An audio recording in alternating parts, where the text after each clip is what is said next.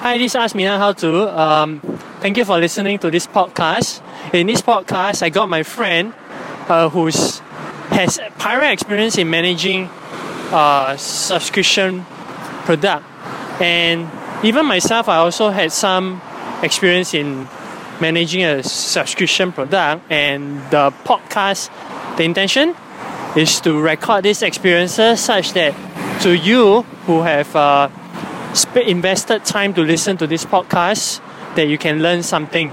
So, Eric, so what's one of the lesson that, or perhaps your experience in managing a recurring subscription product?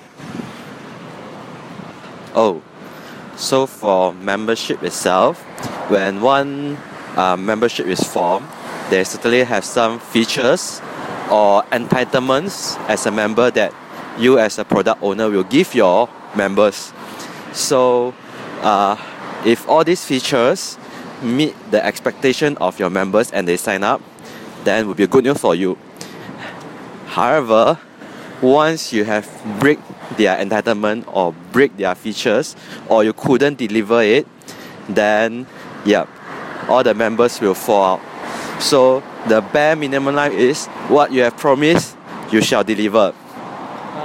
And any things that on top of that will become a bonus or surprise to them. So if you didn't meet the bare minimum, whatever surprise you throw in, whatever additional thing you throw in, it doesn't mean anything to them.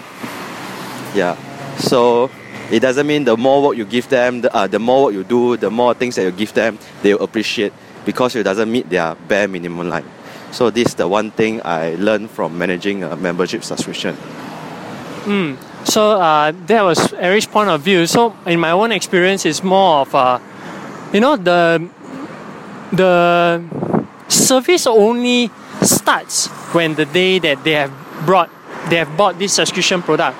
Meaning, like, if I have a 1-year subscription product, that's when the service only starts on the day that they purchase the service. So often when I feel that, or when perhaps your business, when you want to stop a subscription product, always need to be mindful of the long tail. What do I mean by the long tail? Meaning that if I bought a 1-year product and I started from May 2018, the service that I'm liable to deliver goes all the way until May 2019. And probably maybe in December 2018 they have decided, hey, I need to stop the subscription product. There's always this additional 6 months of subscription service that I will need to be mindful that I need to serve it. So often, probably the easiest would be to, of course, refund any unused monies. So, but of course, as a business owner, sometimes I want to avoid that. Thus, always be mindful that though a subscription product helps the business generate recurring income, but we need to be mindful of the service that we are liable to serve to our subscribers, to our members who have purchased the recurring subscription product. So, Eric, one last question before I end this podcast. I think it's around 10 minutes or more. Is there anything that you'd like to know or what like to ask the audience regarding anything about the subscription product? If there isn't any questions, it is also fine. Do you have any questions? Okay, Ken. So Eric doesn't have any questions. Thank you for investing time to tune in to this podcast.